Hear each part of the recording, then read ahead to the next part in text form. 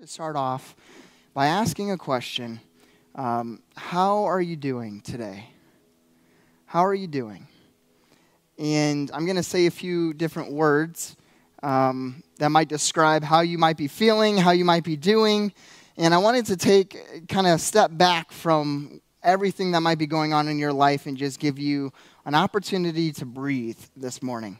And so if you are online and you want to just say, that's me, yes, or you can type a word like, hey, this is how I'm doing, maybe a sentence. If you're in person and you want to just shake your head yes when I say different words, if that is you, or if you feel more comfortable just sitting there, that's okay too. But how are you doing today? Maybe you're feeling discouraged, overwhelmed, depressed, anxious, fearful, exhausted, tired of being tired of ignorant and arrogant things that are said and done, unsure of the future,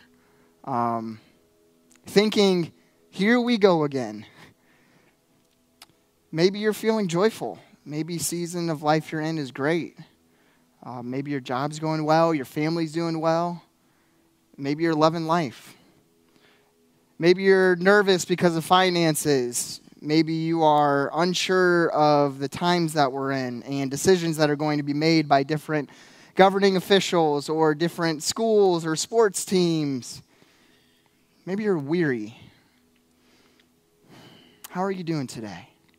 And I wanted to step back and ask that question because Brad and myself, we were talking this last week. And we were walking through, we just got to be honest, the staff and the pastors here, a lot of us are struggling. Emotionally, we're discouraged, we're exhausted.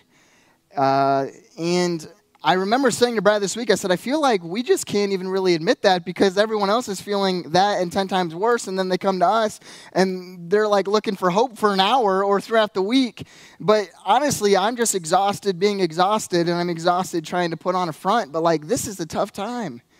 Like, the times that we're in is just exhausting, and it's weary, and it's discouraging, and it felt like, I was talking to Brad, and I said, it felt like we had gotten to a place over the summer where, like, if that was the new normal, like, I was going to be okay with it. I'm like, okay, if this is the new normal, then I can do this. And then the Delta strand hit hard, and it's still hitting hard, and now I'm, like, shaking the air, you know?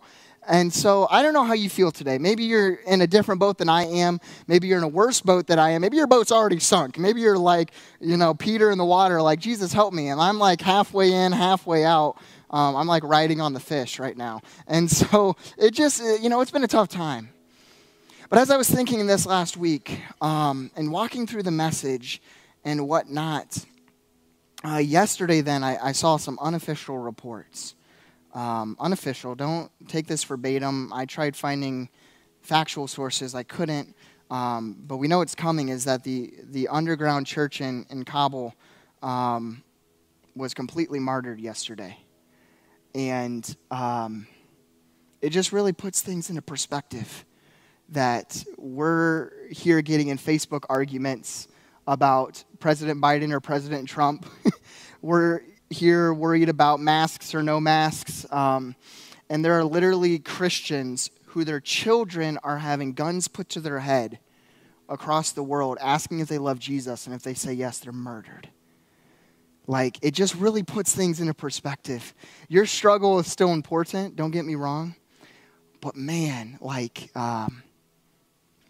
it just makes me, it gives me, I don't even know. It just really kind of leaves me sitting here like, wow, thinking. And that actually transitions us into the message today. We're talking about chasing God's heart for unity. And honestly, what I wanted to share transitioning out of that is we've got to get to a place as Christ followers where we recognize that we're on the same team. Like, we might disagree with the person to our left and to our right, pun intended. But at the end of the day, we are on the same team. In our exhaustion, in our depression, in our anxiety, in our discouragement, we're not fighting against one another. And we're on the same team as the people who are literally being martyred across the world. We can't make their sacrifice be in vain. Like the amount of time that we're spending arguing on Facebook, and there are literally people being murdered for their faith, and we're more interested in being right in a status, is heartbreaking. And so what I wanted to talk about today is this idea is that honestly, we as the Western church and Western Christianity should be ashamed of our disunity. We should be ashamed of it. I've played a role in it. You've all played a role in it. And it really just, again, when you see reports like yesterday, or you see things throughout the world where the underground church in China is being persecuted, and in different parts of Africa, in the Middle East, and all over different areas in Asia and whatnot. And it just really puts things into perspective that we are allowed to meet here freely, in person, online. And at the end of the day, we're all in this together. And that's what we're going to be talking about today. What does it look like for us to chase God's heart for unity? Not uniformity. Uniformity meaning you all look the same, you all act the same, you all do the same, you all believe the same. Not uniformity. The kingdom of God is made up of all different nations and all different people who on earth thought differently, felt differently, looked differently, believed in different ways, and had different opinions about things. And God says, hey, you loved me and you loved people. Let's love one another. And so we're not trying to build a kingdom of uniformity. We're trying to build a kingdom of unity that harmonizes one another, because you can't do what I do and I can't do what you do. But at the end of the day, what does it look like for us to come together as one? And that's the title of the message today. May we be one.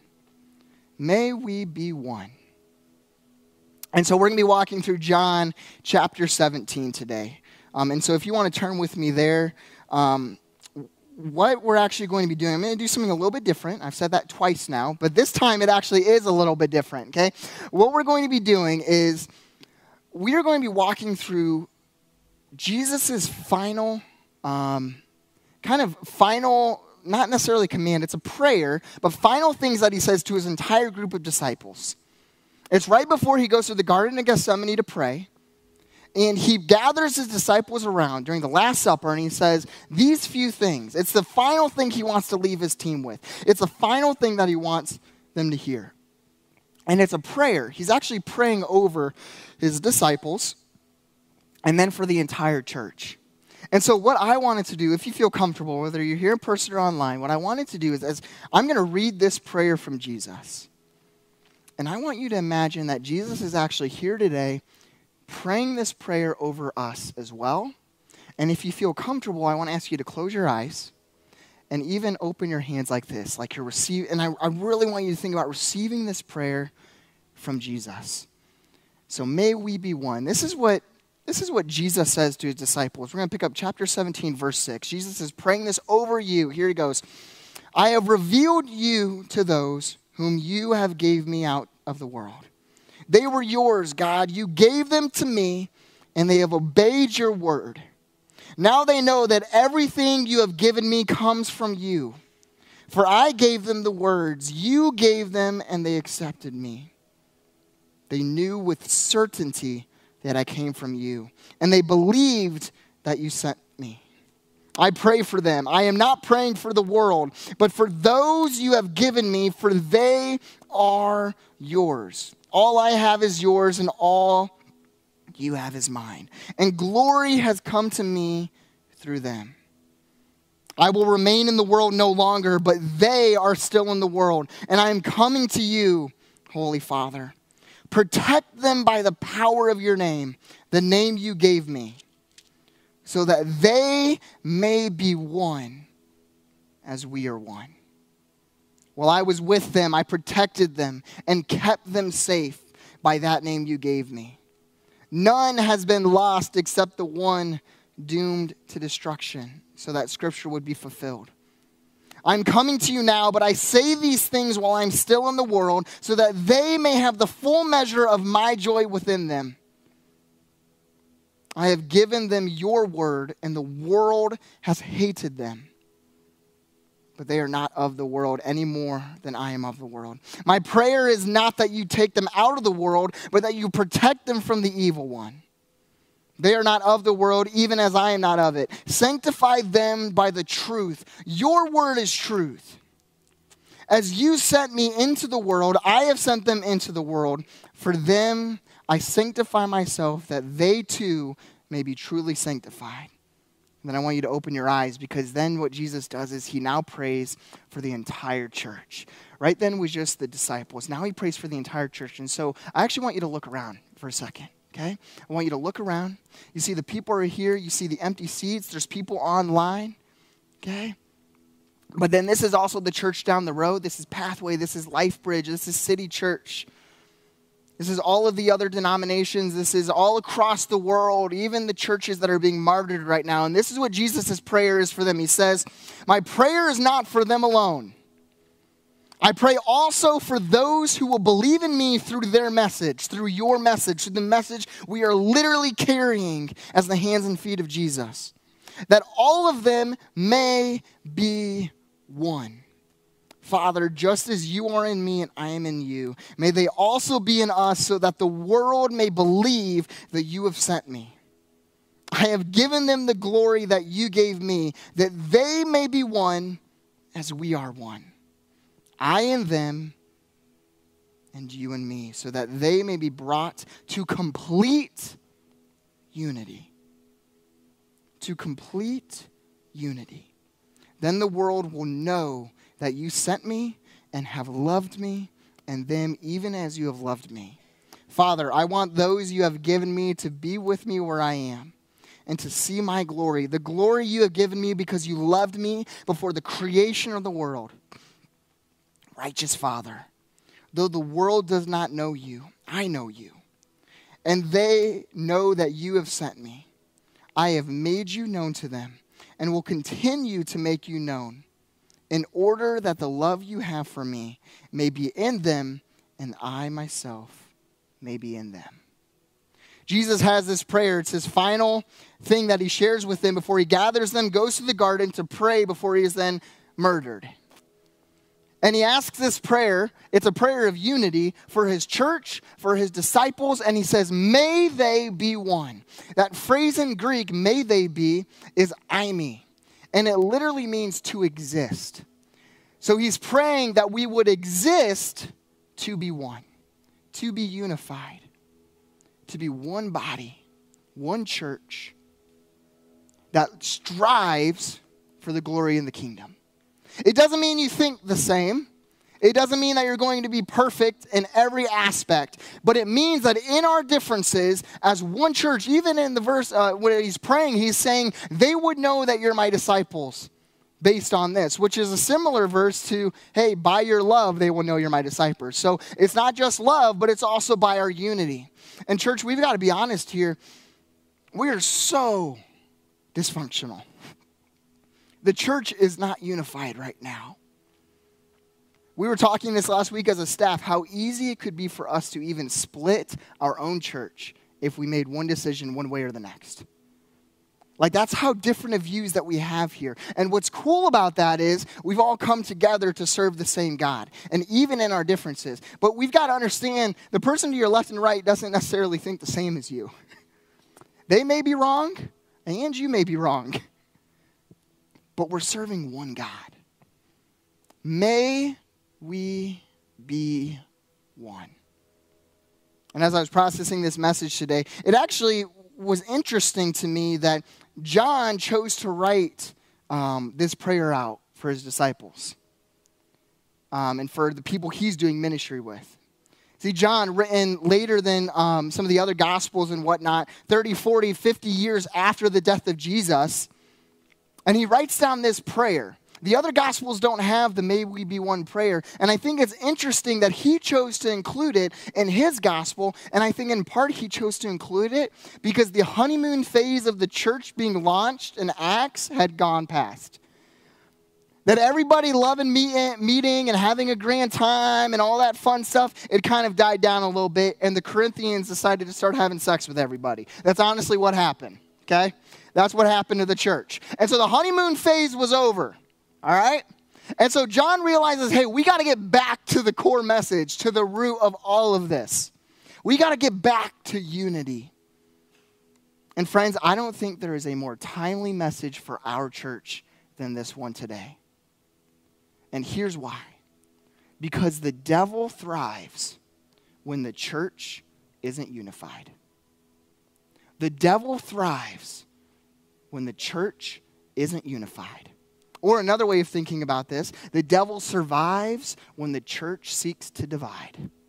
When we seek to draw different lines, when we choose to say, hey, you're in, you're out, you're welcome at the table, you're not welcome at the table, you're a sinner, you're not a sinner, all of these different things, it does not mean don't stand true to your convictions and stand strong in your faith. But when we start drawing those different lines that Jesus didn't draw and looking for a uniform church, and we seek to divide, when that is our goal, rather than seek to life change, then the devil survives. The church will die if we continue living this way. And actually, this is what's happening in Western Christianity. We've been on a steady decline. Church attendance for the first time since the Great Depression, for the first time in 80 years, is under 50% for church attendance. First time. The church is steadily on a decline. And it has been for years. COVID sparked that. But what we've got to realize is we weren't unified before COVID. A lot of us have been saying, like, man, if we could just go back to before COVID. But it's not like we were unified before COVID. It's literally everything. It's something new each time. It's something Brad's been saying. He's like, if we just get through this week, then we'll be able to, do better. And I'm like, yeah, but then we've got S'mores Fest, and then we've got Trunk or Treat, and then we've got Christmas service, and then we start over in the new year, all that fun stuff. It's literally always something. And so if we keep saying, if we could just go back to where we were before, no. The gospel's not about moving backwards. If you read the Bible from Genesis to Revelation, it's a continuous story. And it comes full circle. Where eventually we come to a place where our worship is all that we do. But until then, we've got to unify. We've got to stop being divided, like seriously divided, based on our political differences. It's tearing us apart. Facebook is tearing us apart. Instagram is tearing us apart. And you might be like, well, yeah, but it's the current president. And the other people will say, well, yeah, it's the previous president. Like, you might like this president. You might have liked the last president. You might have hated both presidents. Like, at the end of the day, we got to stop putting our blame of our unity blame on other people and just come together as the church. Like, Jesus was not praying for the world. He says that. He says, I'm not praying for the world. I'm not praying for Caesar. I'm not praying for the division that Caesar's causing. I'm praying for the church, that we would be one, that we would chase God's heart for unity, that we would exist for one. Like, this is such a timely message. I'm exhausted. I know you're exhausted, but like I said at the beginning, we're all on the same team. Your brothers and sisters to your left and right are not your enemy. May we be one. Paul writes in Colossians in chapter 3, which we're going to read, kind of carries on. Okay, so what do you do with that? So we're supposed to be unified. That's Jesus' prayer for us, to call us to be one. So how do we do that? Paul says this in Colossians chapter 3. Verse 12 is not going to be on the screen because I added it this morning. But verse 13 through 15, I believe, is on the screen. I'm honestly not sure what I sent Bruce, so we'll find out. Okay? Verse 12, this is what Paul writes. Therefore, as God's chosen people, holy and dearly loved, clothe yourselves with compassion, kindness, humility, gentleness, and patience. Verse 13 on the screen. Bear with each other and forgive one another if any of you has a grievance against someone. Forgive as the Lord forgave you. And over all these virtues, put on love, which binds them all together in perfect unity. Let the peace of Christ rule in your hearts. Since as members of one body, you were called to peace, and be thankful. Paul says to clothe yourselves as holy and dearly loved people. Clothe yourselves with compassion, kindness, humility, gentleness, and patience. How do you stay unified in the midst of chaotic times? By doing exactly that. When you get dressed every single morning, you get on your knees and you put on your spiritual dressing. Is that good stuff at Thanksgiving? Man, there's just puns left and right. I'm killing it today. Woo! Nicole Wiley for the win. I got one fan. And so you're literally clothing yourself every single day with these things. That's how you stay unified. But then he also says this. He says, but then you've got to bear with one another. And you know what he's talking about. Like, you know those people that they just say stupid things. Like, you get it. You're sometimes those people too. And I'm that person often. My wife is here somewhere I can't see. And she's like, she prays for me daily for that. Okay, I've said some stuff. I was talking about Corinthian sex up here. Like, let's go. Like, I say some stupid things. Okay? And Paul says you've got to bear with one another. And then he goes on to say, and then be patient. And you know exactly the type of people I'm talking about. But we're also those kind of people. And Paul, in a different letter, Romans chapter 12, when he's writing to the church in Rome, verse 18, this isn't on the screen, but this is one of my favorite verses of the day. It says this, as far as it depends on you, as far as it depends on you, live at peace with everyone. As far as it depends on you, and then he adds, if at all possible, which means sometimes you can do everything in your power, and it still is impossible. He says, as far as it depends on you, if at all possible, live at peace with everyone. So there's sometimes that you can do your best. You can decide not to comment back on that Facebook status. You can decide not to cut that person off in the roundabout. You can decide not to do all of these different things and to cuss people out and all whatnot. And there still might be peace that is shattered. But Paul says, once again, we're not worried about the political leaders. Okay, right now, we're talking about the church. If at all possible for you, live at peace with one another. Chase God's heart for unity. Church, I want to end with this question today. How can we, we're talking about unity, how can we chase God's heart for unity? This is such a timely message. It was for me because I was just getting discouraged. Like I said, I was getting discouraged. I was getting overwhelmed. I was growing weary with all of the things going on outside the world. And then it just really brought my attention back to this one point. God says, be one, be unified. We're all on the same team here. And so it got me thinking, how can we do that as a church? How can we do that as a church? And that's the question I really want you to be thinking about, really moving forward. I don't want to just say today or this week. Like, I want the may we be one message to be on your heart. For John chapter 17, write a note of it. Make this your prayer moving forward. Like, God, like, wake up when you're clothing yourselves. God, how can I be one? How can I be one today? Be unified. We're talking about the church here, okay? We're talking about the world. Again, you're not going to be able to control what the world does. You're not going to be able to control outside decisions and outside mandates and all of the things going on in the world, what the president says, what the president does. You're not going to be able to control that. It doesn't mean don't have an opinion about it. I'm not saying that.